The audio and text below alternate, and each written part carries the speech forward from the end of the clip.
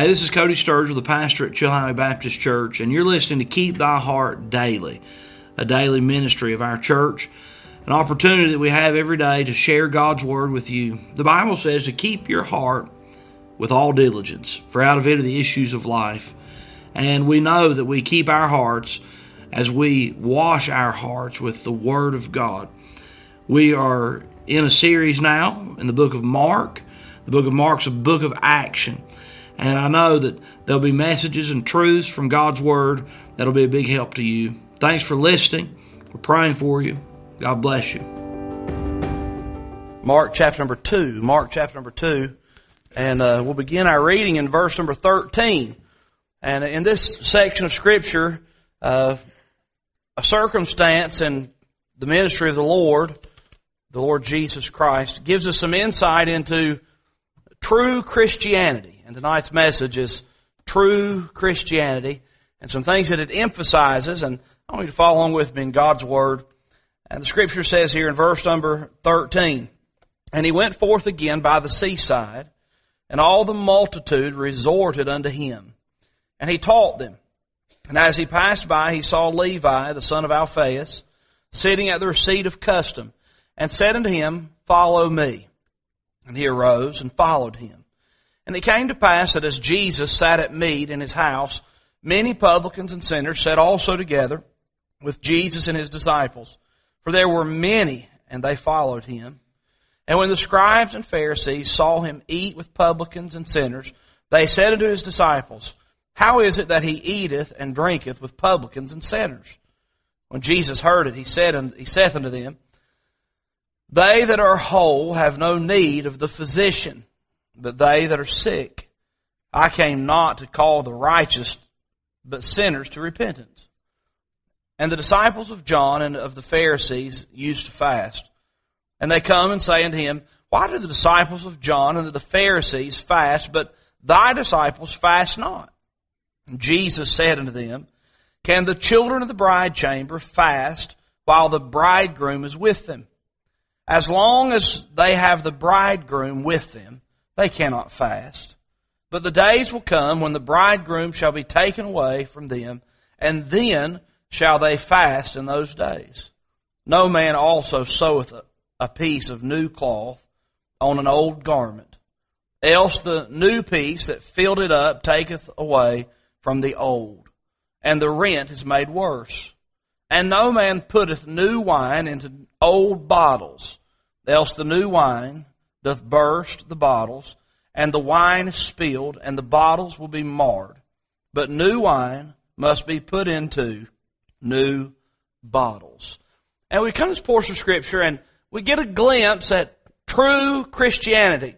Now, Jesus has come to shake the world, and especially to shake the Jewish world. Jesus has come in fulfillment of the Old Testament law. But during the silent years, and even before, Judaism and the Old Testament law and the Old Testament system had developed a form that was extra-biblical. It had developed a form that revolved around religion and man's opinions and works that could never be fulfilled or completed in the life of any man or woman, as hard as they may try. The only righteousness that you could ever have that would satisfy the law is the sacrifice of Jesus Christ, the Lamb of God, slain from the foundation of the earth. And Jesus comes on the scene to fulfill the law. Not to abolish the law, but to fulfill the law. The law was a seed that was to be fulfilled in Christ. It was not a seed that was to be destroyed, but it was a seed to be fulfilled. I saw this illustration of that point, and it helped me so much. If you can imagine an acorn with me for just a moment. An acorn is a seed. An acorn can be destroyed, and it goes away, or it can be fulfilled, and it goes away. You can destroy an acorn with a hammer and put it in the ground, and it will never grow. Or you can put an acorn in the ground and let it do its thing, and it will fulfill itself into an oak, into a tree.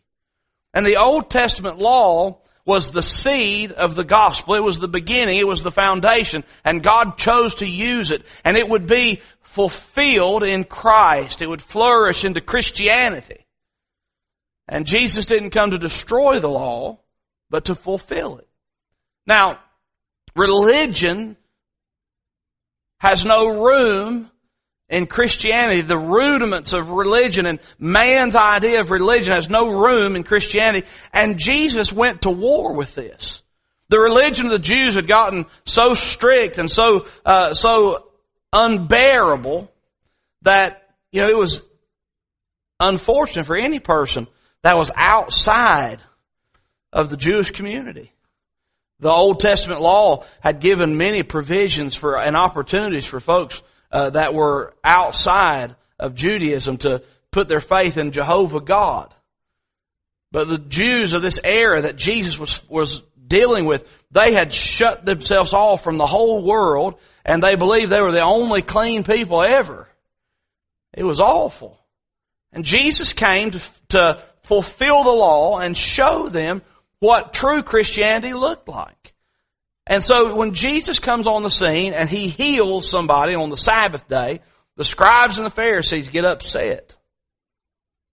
When Jesus comes on the scene and He begins to do miraculous things and wonders and shake them to the core, the scribes and the Pharisees, man, they have problems. Just after the healing of the lame man that was dropped through the roof by 4 faithful men, people.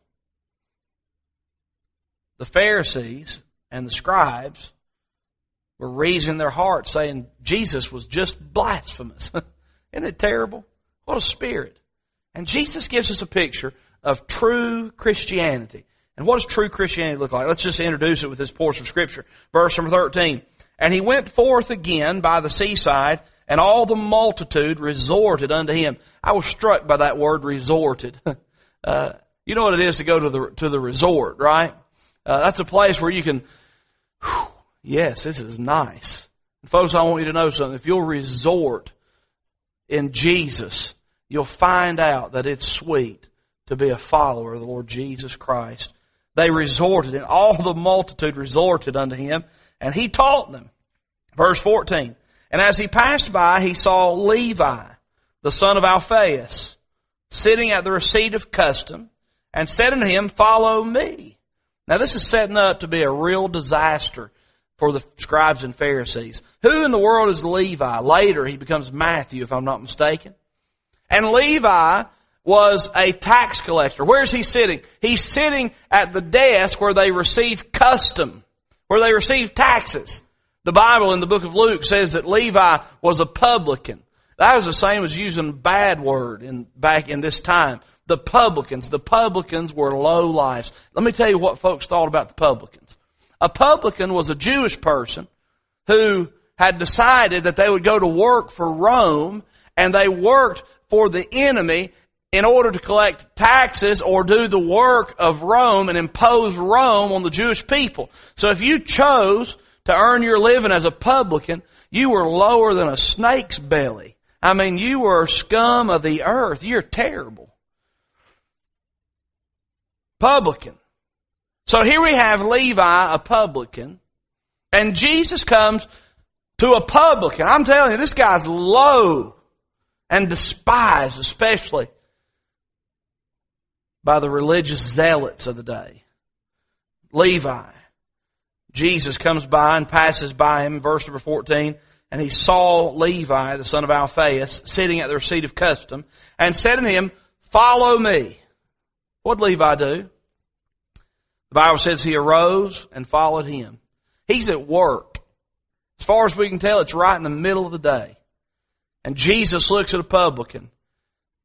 No doubt this publican knew what most Jewish people, especially a Jewish person like Jesus, somebody that was teaching and preaching in the synagogue, somebody that had a following among Jewish people. This publican no doubt thought, man, here comes Jesus, but I know he won't have anything to do with me because I'm the lowest of the low. But you know what Jesus did to the lowest of the low? He saw him. He saw him. Not only did he see him, but he called him. He said, "Follow me." And you know what happened when Jesus reached out to the lowest of the low? Somebody you'd never expect would ever be religious. As a matter of fact, he never got to be religious. He became a follower of Christ, which is much different. Somebody you'd never think would straighten everything out and live a holy life and follow Jesus. Jesus reached out to that man and he said, "Follow me." And you know what happened? The old publican dropped it all. He left the receipt of customs that day and he became a follower of the Lord Jesus Christ. Folks, I want you to know something. If you'll resort in Jesus, He'll teach you some wonderful things. And He'll be a blessing. And when Jesus calls you, follow Him and you'll never regret it. And it doesn't matter what kind of situation a person was in the past.